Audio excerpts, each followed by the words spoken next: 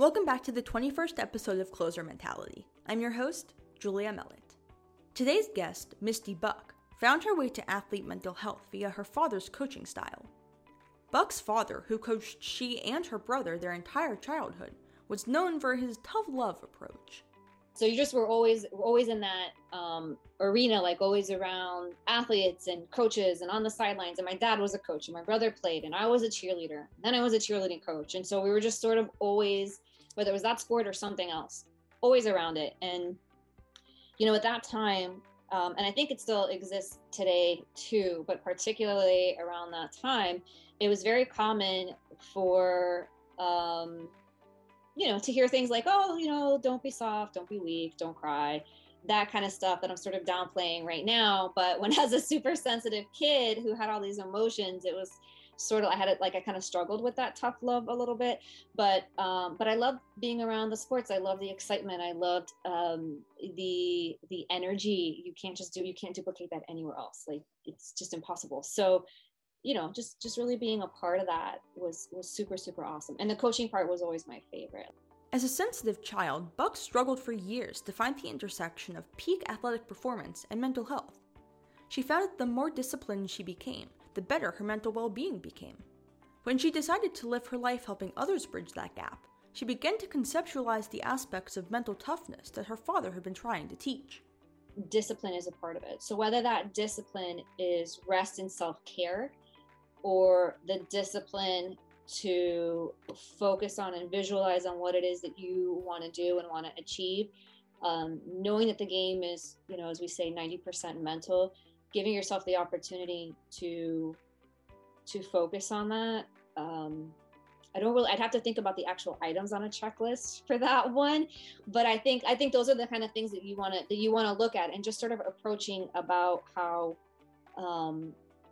mental health is not a weakness, and also that it should just be like a normal part of conversation, a normal thing that we adopt, because really mental health is wellness, just like physical wellness. Mental illness is when you're struggling with things like depression and all these other things. But so people think mental health and they think, oh, there's something wrong, and there's sort of like this stigma around that term. And I think we have to redefine that, and then we can use that much more easier to create that checklist for mental toughness, where you're still able to get in the zone, play your game, visualize, be competitive, be relentless, have that Mamba mentality, if you will, but also make room for self-care and self-development, rest, all those things. After wrestling with her own anxiety and depression, Buck set out to become a coach and help others deconstruct the exact mental scenarios that she herself had worked through. When I decided to get certified as a coach, it was around 2015. And when I decided to get certified as a coach, there was all this talk of, oh, you got to pick a niche, you got to whatever. So I was like playing with all these ideas. I'm like, who can I really help? Who can I really serve? And nothing was really clicking for me. And it took a couple years, actually. And around 2018, I think it was, I was just sort of sitting back and reflecting on the things that impacted my life the most. And growing up, that was being around sports, because to this day, probably the most favorite thing that I ever did in my life was be a coach, right? And cheerleading, and just be in that space. I've never duplicated that experience since then, that sort of gratification. And that's why I became a coach in the first place. So I thought about that. And then I was thinking about my own struggles with mental health and my own spiritual mind, body, soul journey along with that. And these values that I learned growing up about, again, don't be tough, don't be weak, stop crying, don't be a baby, walk it off, no matter what was going on with you. So, I just sort of looked at those two things and I thought, wow, there's gotta be other people that have struggled like I do, that grew up in this space that I did, that need to hear this and rewire their brain and their thought process and their beliefs the way that I had to. And there were hundreds of students, actually. In a 2011 study from the NCAA, 1 in 3 student athletes from a 200,000 participant pool described feeling depressed, and 50% acknowledged experiencing, quote, overwhelming anxiety. Take into account that this was a decade ago and has only gotten worse. In a more recent study from the University of North Texas, more than 20% of the 6,000 NCAA student athletes surveyed were experiencing clinical depression and depressive symptoms. A gender breakdown concluded that while 16% of male athletes had clinical depression, a quarter of the young women surveyed were not only battling depression, but also higher rates of eating disorders. They were worried based on the stigma surrounding asking for help and communicating the need for mental health services. When Buck graduated from Florida State University with dual degrees in public relations and creative writing, she reflected on how her time in the sports world had cultivated the kind of communication styles that she and others around her exhibited. She began writing a blog about her feelings and became a certified professional life coach and a member of the International Coaching Federation. My personal mantra is that pain leads you to your purpose. And so, again, reflecting on my experiences, as I encourage everybody to do. And it's something too that, like, even when I'm working with athletes on identity after sports and transition and all that, there's a lot of reflection that has to go on there, because things that you may not even think of, like right now as an adult, if you kind of look back or you kind of look at your life and these are like the pivotal things.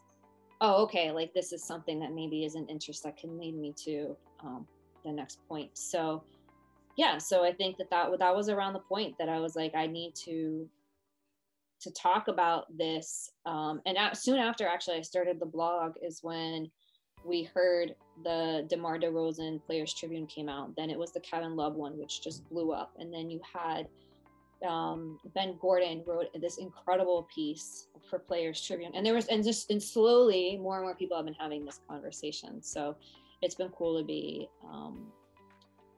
watch that happen. Now that Buck is a coach and works with athletes on their mental wellness, her brand focuses on creating safe spaces. Whether that safe space is with a teammate, a coach, or a family member, the same outlets apply outside of the realm of competition. One of the top things that we always talk about with that is creating a space of trust. And I heard someone say a safe space is a consistent space. And that's in large part because they've created this trust, not just through, hey, yeah, you can come to me if you need something, but actually having the action of being there when someone comes to you, but also when somebody comes to you, not judging them, allowing them to just speak their piece, to say what's on their mind, not trying to necessarily, quote unquote, fix their situation, but more be a support system. And if they need more help, being like, hey, like I can actually, I'm happy to, to be by your side as you go through this. And again, just not judging, because you know how it feels like when you have an emotion or you feel some way about something and somebody's like, they get frustrated with you. Why do you feel that way? Da da da da da. And that doesn't feel good. Oh, you shouldn't take it that way, but that's still my experience. So I think that safe space is trust, and that's built through, again, action, consistency, validation, non-judgment. Those are the types of things that we look for in being safe. I think if you're saying to somebody, I'm just thinking like real life examples. If you're saying to somebody, hey, yeah, you can come to me, but on social media, you're posting like derogatory things. You're saying that this athlete is a baby because blah, blah, whatever the reason is. It doesn't mean it has to do anything with mental health. But if you're saying they're acting like a baby, or, I mean, you get what I'm saying? So like if you're saying, oh yeah, you can come to me, but your actions are actually showing that, that maybe it's not so safe, that person might not choose to come to you. Now, everybody cannot be every single person's safe space, right? And I still believe in being authentic, and you can't fake that authenticity. And some people you're going to vibe with, and some people you're not going to vibe with. So that's part of it, is just sort of building those relationships. And when you're closer with somebody, just check in on them. I mean, that's the biggest thing. Just check, hey, how you doing today? How you feeling today? Good. All right, cool. Hey, if anything's ever going through, got some struggles, I'm here to listen. That's it. And you don't have to be that for everybody, right? And you don't have to not, express opinions. I think we kind of get caught up in that too. But again, just if that's who you're choosing to be to somebody, just make sure that those align, like your words and your actions, and that vibe, because people will pick up on that. The cultivation of safe spaces is a balance of mental toughness and comfort, which Buck says are never really equal. This leads to safe spaces and trust breakdowns, which then lead to less individuals speaking their truths. I think the thing with safe spaces, mental health, all these different things that we're talking about is not waiting until there's a problem. I think it's creating a culture in your home, in your locker room, wherever it might be from the beginning that, hey, you know what, like emotions are normal, things get tough. I want you to know that you can speak up and talk to me. It won't change my opinion of you. And just being consistent in that message. Because if you are consistent in that message, when that person doesn't feel right, then and you ask them a question like, hey, you know, like something seems up with you, they'll probably answer a little bit more honestly than if that conversation never happened and all you ever told them was, hey, toughen up, whatever. So that's what I'm saying. Like there's this total balance that yes, sometimes you do have to be mentally tough and we don't want our emotions to overrun us, right? But then at the same time, like we want to create a space where somebody feels, you know, safe enough to, hey, I'm going through a hard time right now. Can I at least just chat with you about it? So it's kind of like creating that balance, which I don't necessarily know that there's a perfect formula for that, but practicing things like mindfulness, where they allow you to be in the present moment, allow you to be aware, just sort of, those are so many different keys to that. But yeah, I definitely think that there's a balance to both, you know, just saying to somebody, toughen up and get over it is not the best. But if you're that person, you feel that way, and that's just sort of how you feel life because you're not a super emotional person, you know, imagine that you still have emotions, you're still going to have good days, you're still going to have bad days. So being able to listen to somebody and just not judge them, be like, hey, you know what, like I get it, I understand how you feel, I'm here to listen, tell me more. I think that's a key. One avenue for those athletes who are seeking resources is the Pro Football Hall of Fame. On the surface, you buy a ticket, you see the most emblematic moments in professional football history, you see the bronze busts, and then you go home. Just inside that massive campus in Canton, Ohio, though, is the new behavioral health program. Through intervention coaching, companion services, individual counseling, inpatient treatment, and mental health services, this new affiliate of the Hall of Fame is focused on honoring the physical side of the game, while acknowledging and assisting those struggling with the mental side. Buck is a mental health coach and contributing writer for the program's blog. You can read the articles she's written so far at the link in the show notes.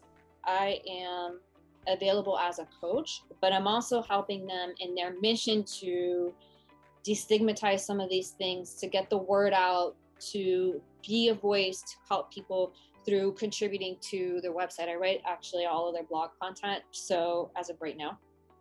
So that's a space that I'm able to help on a larger scale, help them carry out their mission of reaching not just Hall of Famers and not just former pro athletes, but their families, their loved ones, and people who maybe up to this point have felt invalidated, or felt like they didn't have a place to go, or, you know, felt, you know, they didn't have the proper resources. And that's what this program serves as. So I'm really excited to be a small part of that. The Pro Football Hall of Fame is the first American Hall of Fame to include a mental or behavioral health sciences center. Yeah, I think it is the first one that is affiliated with a Hall of Fame, which is super, super cool. I mean, the players' associations, to my knowledge, at least in basketball and football, have started to create these mental health arms of their programs. But this is a little bit broader in scope, I think, again, to my knowledge. And I think that I'm so excited to be a part of it, but to really see how this is going to help people, because the people that are behind this program are so invested and so compassionate. And it's really, really, I think, just an incredible additional resource for people who need to go to somebody who gets it. You know, whether you're judging because you think you're going to be judged because of financial need, whether you think you're going to be judged because of how you're feeling, or your level in life, whether you're, you know, a high impact professional or you're this Hall of Famer, you know, athlete, wherever it might be, that we're just people. And so just being another resource for people and allowing them to come from that space that I think we're still emerging from, of this don't be weak, don't be soft, that type of stuff, into learning how to, again, meld those two of mental toughness and mental wellness. In order to access the array of resources, you don't need to be specifically a professional football player, nor do you need to still be playing. It's about creating comprehensive solutions. It's about being a place where somebody can make a phone call to the concierge line and get the help that they need, and again, trying to spread the word about that, so that and they have a variety of payment options as well. So it's not like people might think, oh, it might be inaccessible. It might not be. There might be a program or a foundation that can help pay for some of these services, or at least, point them in the right direction. So I think that's an important distinction here in what they're doing. It's not just, oh, hey, we're working with Hall of Fame athletes and former retired pro athletes. It's, we want to reach all those different levels, and helping athletes get the care that they need, and just destigmatize mental health, but by providing accessible and widespread services. The concierge line that Buck mentioned is available to deal with mental health emergencies like those synonymous as the byproduct of repeated concussions. In 2019, Harvard University conducted a study on player health. It concluded that players who reported concussion-related symptoms during their playing careers were, quote, significantly more likely to report having cognitive impairment, depression, and anxiety later in life. Buck says that professional football instituting this kind of resource is imperative for the players and their longevity, even outside of the sport. People can pick up on that authenticity. So if your organization authentically is offering these holistic health services, mind, body, soul, whatever it is, that's going to make a difference, right? If you have that culture within your organization, versus like, it's instead of like oh yeah, we hired somebody, they're here, great, but if you see them, if you're comfortable with them, if you get to know them, and again, this is all going to be on the individual too, and it's going to be on the atmosphere. Does this place feel safe? I know this person is here, but do I feel safe enough in this environment, and do I feel safe enough with that person to go and use them? But either way, I think it's a really good thing, because even if they choose not to use that help within their organization, maybe they'll say, okay, at least I feel like validated and okay, and giving myself permission to seek help elsewhere. Buck hopes that the work the behavioral health program is doing will be of service to everyone who seeks it, especially those who call the crisis number.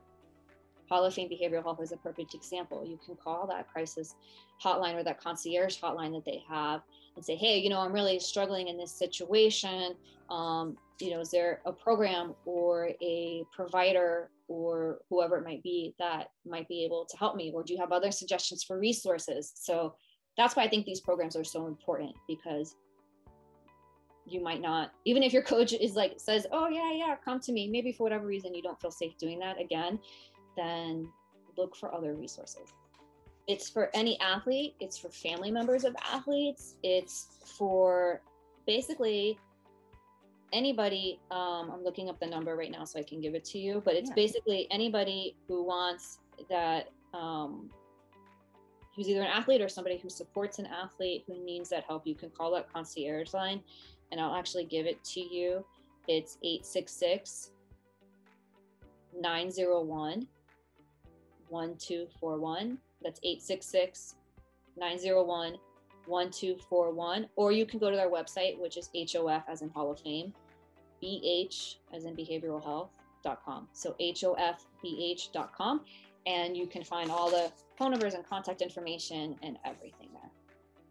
Buck is excited for the future of the program because it comes at a time when professional athletes have been using their platforms to discuss the mental toll of the game. Behavioral health also partners with healthcare services across the United States and provides grants for those unable to get help due to financial restrictions. We have to look at them as the whole individual and not just the athlete and the physical parts of them that make them a good athlete. So And we have to set them up to not just win games, but win at life. Because when you're happy off the field, off the court, out of the locker room, whatever you might want to call it, when you are able to walk through those challenges and obstacles, which are inevitable, by the way, it doesn't matter where you come from, we all have challenges and obstacles that we all have to deal with. So when you're able to learn how to walk through those things and step forward instead of, let me eat my emotions, let me sit on this traumatic experience that I have, because I don't have space to deal with it. But when you're able to, again, look at the whole athlete, I think that even that physical performance becomes better. And if there's a way for Hall of Fame programs or any other program out there to do that, athlete or not, I think we have to continue to move in that direction. For any athletes currently struggling with clinical mental health issues, call 866-901-1241 or the crisis line at 866-901-1245. Those numbers are 866-901-1241 and the crisis line at 866-901-1245. You can also reach the Behavioral Health Program at team@hofbh.com via email. The link to visit the program's website is in the show notes as well. I just think there's a couple things that I really love in terms of, if someone is out there and they watch this and they are themselves struggling and it feels insurmountable, it feels hopeless, you feel like you've lost that fight, like you're losing that fight, you don't want to fight anymore, you're tired. I get it. I've been there. I know people who have been there. And I think as insurmountable as things might seem sometimes, it's just temporary. And hard times are temporary. Hard times are inevitable. Everybody goes through it. But they're not to diminish what somebody might be experiencing, but to understand that there are better days ahead. There is help available. And I heard somebody say once, and I love this, that you've already survived 100% of your hardest days. And I love that because it's true. Now it can make it hard to still okay, but sometimes I might not feel like I'm going to survive this day, but you will. And just reach out, because programs, again, like coaches like me, programs like the Hall of Fame of Behavioral Health, resources like what you're providing are proof that there are people that actually genuinely really care about helping you find that brighter day. If you're in need of a brighter day, you can also follow the Behavioral Health Program on Instagram at Hall of Fame BH. You can also follow along with Buck at the Misty Buck on Instagram. If you liked this episode, follow at Closer Mental on Instagram and Twitter as well. Thanks again for tuning in to the 21st episode of Closer Mentality. I'm so excited to see the ongoing work that the Behavioral Health Program is going to do. I'm thankful for Misty for sharing this new programming with us. If you loved what Misty had to say, you can also purchase her comprehensive mental wellness guide, Athlete Mental Health Playbook, at the link in the show notes. You'll love it. Otherwise, if you have an idea for an episode or would like to tell your story, send us a direct message at Closer Mental on Instagram and Twitter. Tune in next Wednesday when I bring on Ann O'Neill to talk about the WNBA and the struggle of slowing down post-sport. See you next week.